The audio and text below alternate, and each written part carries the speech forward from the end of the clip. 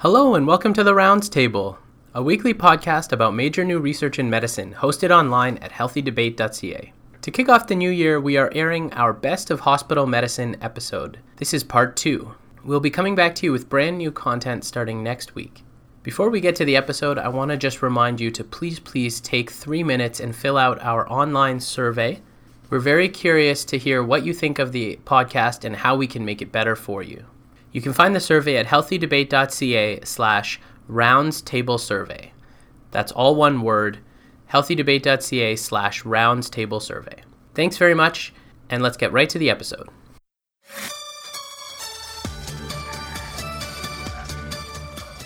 Hello everyone, and welcome to The Rounds Table, a weekly podcast about major new research in medicine.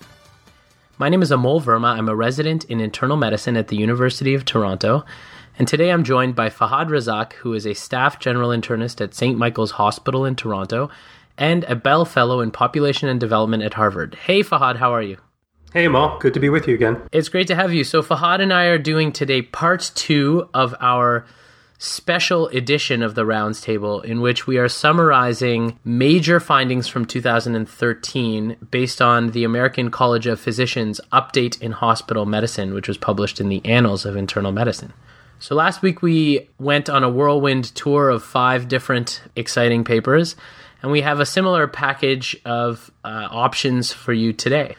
Okay, let's get started. So our topics for today are: first, we're going to talk about blood transfusion in upper GI bleeding. Secondly, we're going to talk about blood thinners after joint replacement for blood clot prophylaxis. Third, we're going to talk about new treatments for cardiac arrest.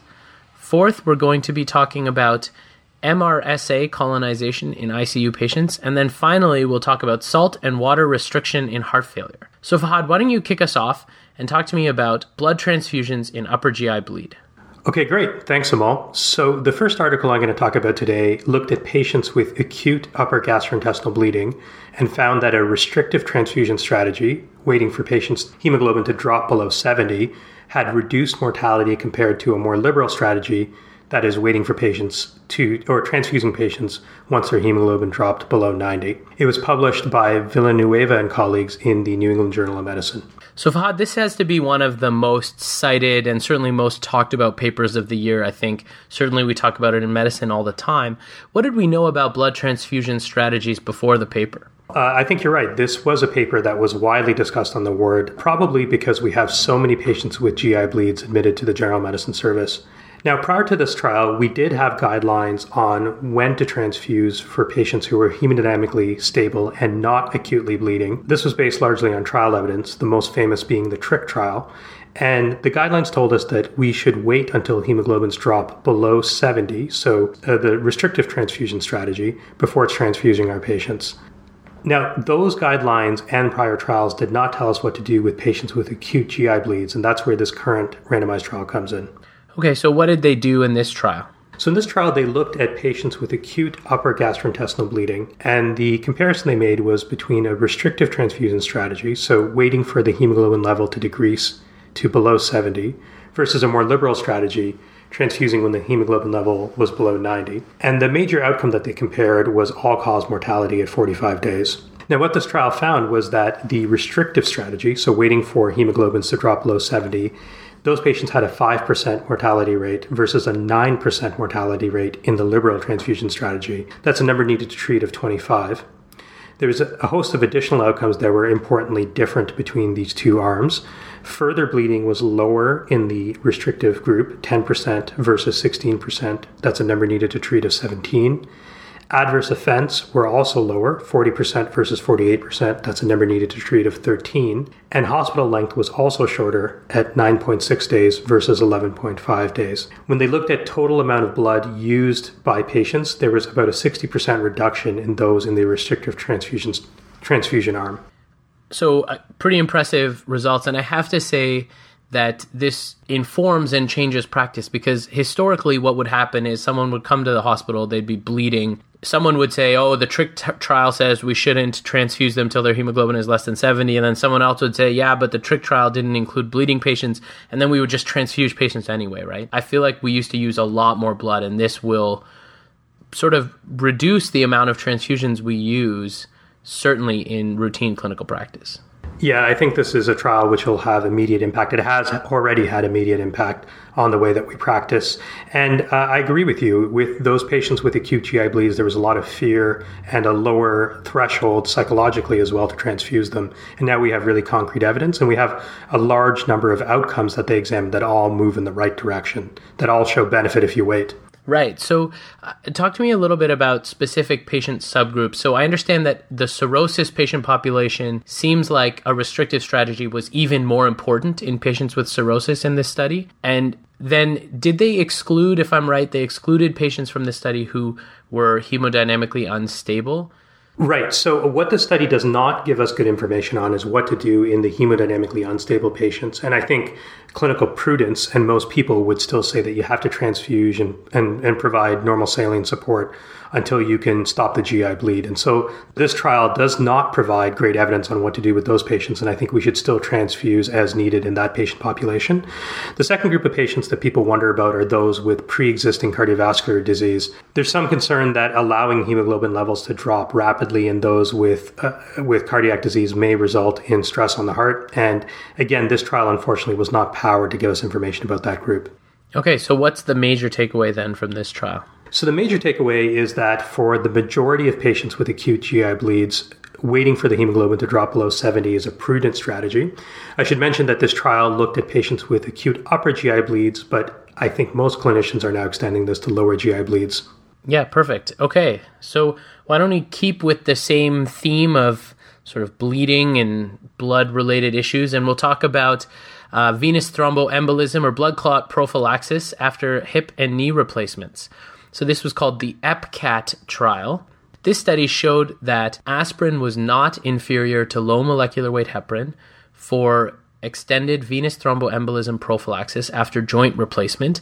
It was a multi-center study done out of Canada, published by Anderson and colleagues in the Annals of Internal Medicine.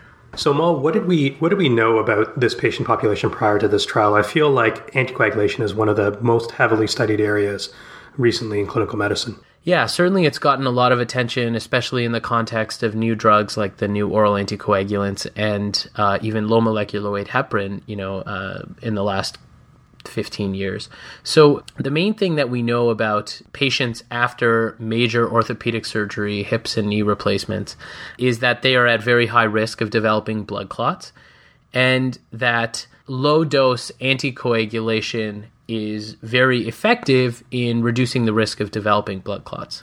And so there is a question over what's the right agent to use and whether that is low molecular weight heparin or a new oral anticoagulant, or now the question is being raised again that maybe an old drug, maybe aspirin, which is not an anticoagulant, it's not a blood thinner, but it's an antiplatelet drug, obviously, might be just as effective. So how did this specific trial test that question? Yeah, so this was a multi-center blinded randomized control trial. So they examined 778 patients who were initially treated with low molecular weight heparin for 10 days after their surgery, which is the current standard of care. And then they were randomized to either 28 days of aspirin or 28 days of continued low molecular weight heparin. In this case, it was dalteparin that they used. They looked at patients at 90 days, and they found that in the two groups, 5 patients in the low molecular weight heparin group and 1 patient in the aspirin group had venous thromboembolism. So there was no difference, and the rates were quite low. Their bleeding rates were also not different between the two groups. And so they used this information to come to the conclusion that aspirin was not inferior to low molecular weight heparin. So one of the things that's striking, at least in the new oral anticoagulant literature, the recent trials that have been published, are those trials are enormous. If you look at the rivaroxaban trials or the apixaban trials, how is it that this trial looked at such a small number of patients relative to those trials? Well, I think the short answer is it was not by design. So this trial was actually stopped early because of difficulty recruiting patients, and obviously that's a really important limitation in our understanding of this evidence. So when the authors initially planned this trial, they planned for a sample size of 2,200 patients, 1,100 patients in each group, using the event rate that they saw. And obviously, as a result of their difficulty recruiting, they fell significantly short. They have less than a quarter, if my math is correct, of the initially intended patients. And so, of course, if we're, attempting to assess non-inferiority, this becomes a real problem. Yeah, totally. And the event rate also seems to be quite low when they look at the total number of events in both groups. So how is it that they're able to make a conclusive statement about whether aspirin is comparable? Yeah, I mean, to be honest, I'm not sure how they're able to make such a strongly conclusive statement. If you read the abstract of the trial alone, you wouldn't know that this is severely underpowered. When you read the paper itself and you look at the editorial comment, there's clear notes that we should interpret this evidence with caution. But I have to say, I feel like, maybe I'm missing something here, and it's entirely possible, but I feel like they're drawing an overly strong conclusion given the actual quality of the evidence that they have been able to obtain. Yeah, that's my impression as well, to be honest. So given that, what's your takeaway? I think the major takeaway here is that aspirin had sort of fallen off the map in terms of being a viable option for post-operative venous thromboembolism prophylaxis. And I think that this at least opens up some clinical equipoise and hopefully paves the road for future more comprehensive and more conclusive studies. Because obviously if we could use aspirin, it would be much more convenient for patients, potentially lower bleeding risk, though this trial did not bear that out. It's the same bleeding risk, and ultimately much cheaper. Yeah, that would be a very important finding. And I agree with you. This does probably tip the field towards equipoise, which is possibly a good thing. Yeah. Okay. Let's move on. So let's talk about cardiac arrest, Fahad. Tell me about a possibly new, possibly revolutionary, certainly hype-worthy treatment for cardiac arrest. Okay, so this study looked at patients who had in-hospital cardiac arrest, and it compared our standard treatment, which is compressions and epinephrine, to a treatment that also used compressions, of course, but now a cocktail of vasopressin, steroid, and epinephrine. And its major finding was that cocktail, the vasopressin, steroid, epinephrine cocktail, had improved survival of patients to hospital discharge and favorable neurologic outcomes. It was published by Metsalopoulos and colleagues in JAMA. So just to be clear, when you say compressions, you mean chest compressions and not compression stockings, which is more apropos to our previous topic. How long were you waiting to use the word apropos? Tell me, honestly. I'm always waiting to use the word apropos, which is technically right. 2 words if we're being pedantic. Don't be pedantic. That's right. So I'm talking about chest compressions as part of the resuscitation process. Okay, so tell me what is different about this and how this study sort of came to be. What was the background information we had before? Well, prior to this study, we actually had very little evidence for things that were beneficial in resuscitation, aside from aggressive chest compressions and early defibrillation. And aside from those two, few interventions have actually been shown to improve outcomes in patients with cardiac arrest. Now, this same group of investigators in a prior small study showed that this cocktail of vasopressin, steroid, and epinephrine during resuscitation may have some benefit, and that then led to this trial. And so I guess there's a couple important points about this trial being specifically, I guess, in hospital patients, which we can talk about when you tell me more about the details of the study. And I guess the other important point, which I, if I understand correctly, there's some increasing controversy around the effectiveness of epinephrine itself and whether that actually is helpful. Yeah, so there is a broader literature that examines the difference between in-hospital and out-of-hospital cardiac arrest. Certainly patients who have in-hospital cardiac arrest are a different patient population. They tend to be sicker, they tend to have higher comorbidities. So it's really not clear whether the strategies that work with them would apply equally well to patients outside of hospital. Okay, so having said that, what did this study do for our in-hospital cardiac arrest patients? So this study looked at patients in hospital who had a cardiac arrest that required standard treatment, and that would be epinephrine and chest compressions. And what it compared was the cocktail of vasopressin, steroid, and epinephrine, specifically 20 units of vasopressin, 1 milligram of epinephrine, and 40 milligrams of methylprednisolone. And they compared that to the standard treatment, which would be epinephrine.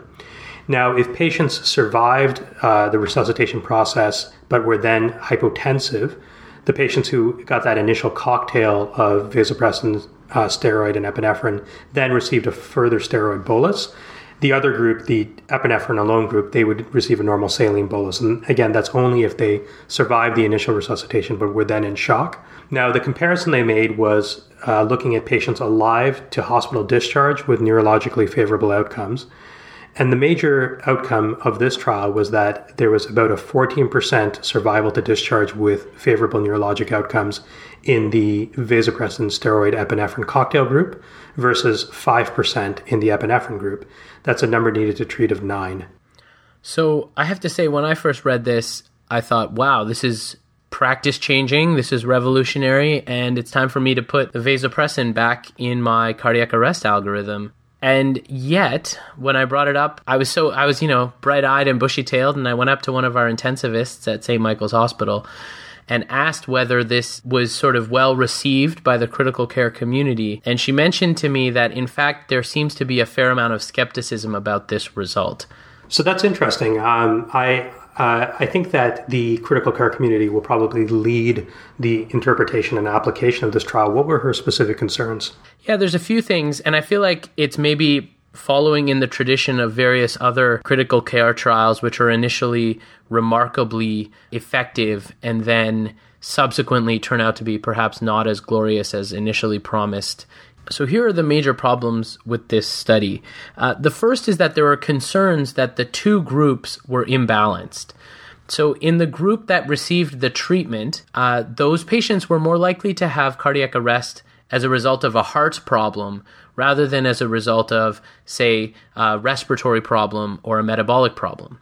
And we know that patients who have a primary heart explanation for their cardiac arrest actually have better outcomes in hospital. So there's the possibility that the effect we're seeing is not the result of the intervention itself. So I think that's the first concern. The second concern is that they reported CPR quality in only a fraction of the patients. And as you had said, the only intervention that we really have strong evidence for is high quality CPR. And so any differences in that could have confounded your results. And then finally, and probably this is, the most important criticism, is that this was a multimodal intervention. And it's hard to know which element of the intervention was effective. Was it the vasopressin? Was it the steroids in the arrest? Was it the steroids after the arrest? Yeah, I think these are all good points. But if I could play devil's advocate and argue a bit for this trial, I would say that good outcomes, survival to discharge, and being in a neurologically favorable state are really rare in resuscitation. So if you look at the placebo group, only 5% make it to this outcome. So I would say in cardiac arrest, given it has such terrible outcomes, we should look on a potential therapy that could improve those outcomes a little bit more favorably. And given that cardiac arrest is still something that's common in hospital, we should at least consider this trial to be part of the treatment until we have evidence to suggest that it's not beneficial. Interesting. I mean, I think that there's legitimate questions around whether this will get incorporated into our latest round of practice. There's a new 2015 American Heart Association update that's due very soon for our cardiac arrest algorithms, and we'll see if it's incorporated. I wouldn't be surprised if it's not, and I suspect that what may need to happen is some wider validation studies outside of, so this was done in 3 hospitals in Greece, and we may need to see some more widespread implementation and testing before this really comes to the mainstream. Let's move on. So in keeping with our theme of critical care, the next topic is MRSA decolonization in patients in the intensive care unit, the REDUCE MRSA trial. So this study showed that universal decolonization of ICU patients is a better strategy than targeted decolonization to reduce MRSA-associated infections. It was published by Huang et al. In the New England Journal of Medicine. So what did we know about this process before this trial? So we know that, first of all, MRSA is a pesky organism because it's multi-drug resistant, it's prevalent, and it causes a fair amount of potentially serious infectious complications. We also know that the current protocols in many hospitals are to identify patients who are colonized with MRSA and isolate them from other patients. What we also know is that isolating patients makes it more difficult for healthcare providers to contact them and is a barrier to care that has a number of unintended adverse consequences. And so there is a legitimate question as to what is the best strategy to manage MRSA colonization and reduce infections associated with both MRSA and other common pathogens. Okay, so what did this trial test? Yeah, so this trial looked at 75,000 patients in 74 intensive care units across the United States in 45 different hospitals. And the hospitals were randomly assigned. It was a cluster randomized trial. So the hospitals were assigned to 3 groups. The first group was screening and isolation for MRSA.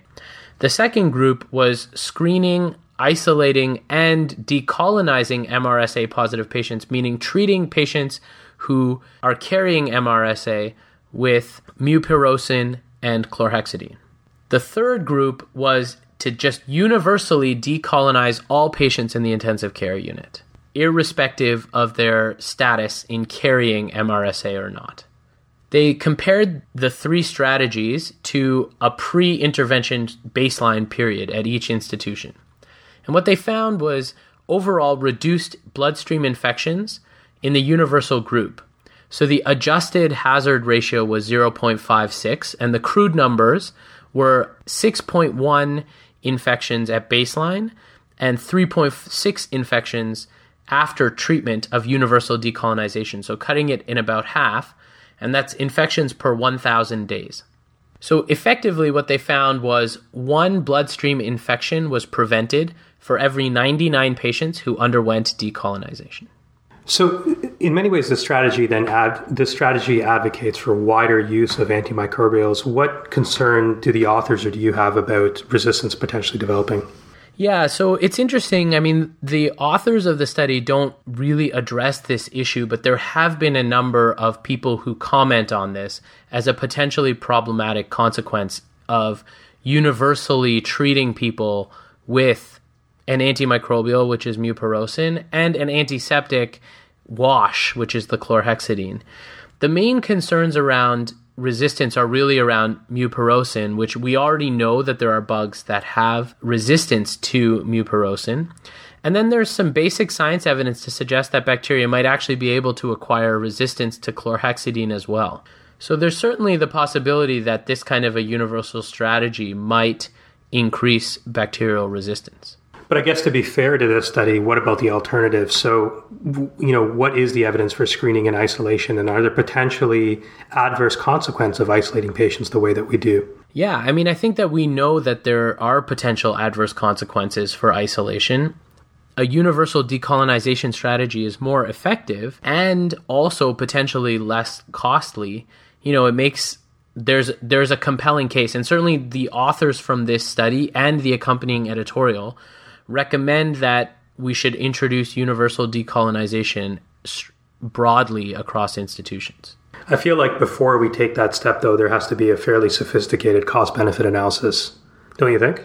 Yeah, I agree. I think the other really important point of caution for those of us not in the United States is that, the background prevalence of MRSA is a really important component here. And we know that in the United States, rates of MRSA colonization are significantly higher than certainly the rates are in Canada. And so I would be cautious in necessarily importing that strategy without some local information.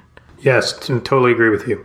All right, so I think the implication here is that this is a potentially important change in the way we manage MRSA infections, but perhaps not yet at the stage where it's going to influence certainly practice in Canadian hospitals, though I expect it will certainly affect the way American hospitals care for their patients. All right, let's move on to our last topic for the day. So our last topic is about sodium and water restriction in heart failure. So this was a small randomized control trial that showed that patients on strict sodium and fluid restriction in hospital did not have better outcomes than patients on normal diets. And this study was published by Aliti and colleagues in JAMA Internal Medicine. So give us a bit of background, Amal. What was the state of evidence prior to this trial? Yeah, so this is a fairly controversial topic, actually. There's a large amount of physiologic evidence that tells us that excessive sodium intake is bad for cardiovascular health, including recently published evidence from the massive PURE study in the New England Journal of Medicine. But how sodium intake affects people who already actively have heart failure is not entirely clear. The vast majority of guidelines for management of heart failure recommend a restrictive low sodium, low water diet, but there's very limited evidence for this recommendation. And in fact, there's preliminary evidence in chronic heart failure that salt restriction to a severe degree might actually be harmful for patients because of the body's compensatory mechanisms to increase sodium retention, which just worsen the heart failure. That's interesting. In fact, one of the findings from the Pure papers was that severely restricted sodium diets also had increased mortality. So perhaps some concordance with what you're describing here. Yeah, absolutely. So what did these investigators do? So this was a very small study. This was 75 patients who were admitted with systolic heart failure, and they randomized patients to a strict salt diet, which was less than 800 milligrams of sodium and less than 800 milliliters daily of fluid, which is like draconian, and otherwise to a normal diet. They looked for a primary outcome of weight loss or clinical congestion based on a validated score at 3 days after randomization. And they found no difference between the groups in those two primary outcomes. They also looked at a couple of secondary outcomes, including patient thirst and readmission. And unsurprisingly, the restricted group was significantly more thirsty than the other group and had a trend toward increased readmission. So I have to say their choice of surrogate outcomes to hang their study on, to me, are fairly strange. Weight loss and clinical congestion score, those don't really seem to be the most important clinical outcomes we would track. Yeah, I mean, I guess if you're looking for, in a small study, you're trying to find some surrogate that you can see a fair amount of difference on at a short period of time. Presumably this is designed as like a hypothesis generating study, right? And so I think, weight loss is certainly something that you target in diuresis for acute heart failure. And a congestion score speaks to patient symptoms. So I don't think they're totally unreasonable. I do think, however, that they're not the kind of outcomes that we would change clinical practice on, don't you think? Yeah, for sure. But I also don't think we're going to try to change clinical practice on a study of 75 patients. That's fair. That's fair. The other thing that was a bit concerning was when the randomization occurred in this study. From what I read, it was 36 hours after admission, which seems fairly long since a lot of the acute management of heart failure starts immediately on admission. Yeah, I think that's right. I think that that's an important limitation to the study. I think the main thing here is, listen, they're tackling a long-held belief that sodium restriction is good in heart failure and trying to bring some evidence to suggest that maybe we need to reopen the question. So sort of like our aspirin study that we discussed previously, you think this study tips the evidence base towards equipoise rather than answering a question? Correct. I think that's exactly right. I certainly wouldn't draw any strong conclusions from this study, but having said that, actually, I think that our clinical intuition would tell us that being overly draconian in the, salt restriction that we enforce on these patients is probably not helpful.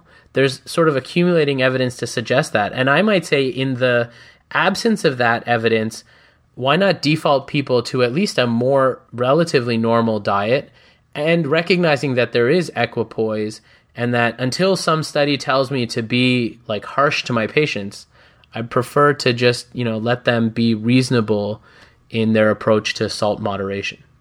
So you think that this study really points to further study needed for the salt component, not the fluid component? Yeah, I guess you can't separate the two. Yeah, and I think that's the difficulty, right, with a study like this. So really, if you wanted to answer this question, I think you'd have to do separate studies on salt, water, and potentially both. Sure, I could imagine a 2x2 factorial study. Seems like that's where this evidence base is taking us. Yeah, we can only hope. Okay, thanks, Amal. Okay, so that brings us to the end of our second Whirlwind Tour and completes our review of the American College of Physicians Update in Hospital Medicine. So hopefully now we are all completely up to date on the major findings from 2013. Thanks, Amal. It was great to do this with you. Yeah, likewise. And I have to say, 2013 obviously predates the rounds table, but I look forward to the 2014 edition and see how many of these papers we will already have covered in our routine day-to-day podcasting. Yeah, that'll be fun to see. Okay, take care, Fahad. Talk to you soon. Take care.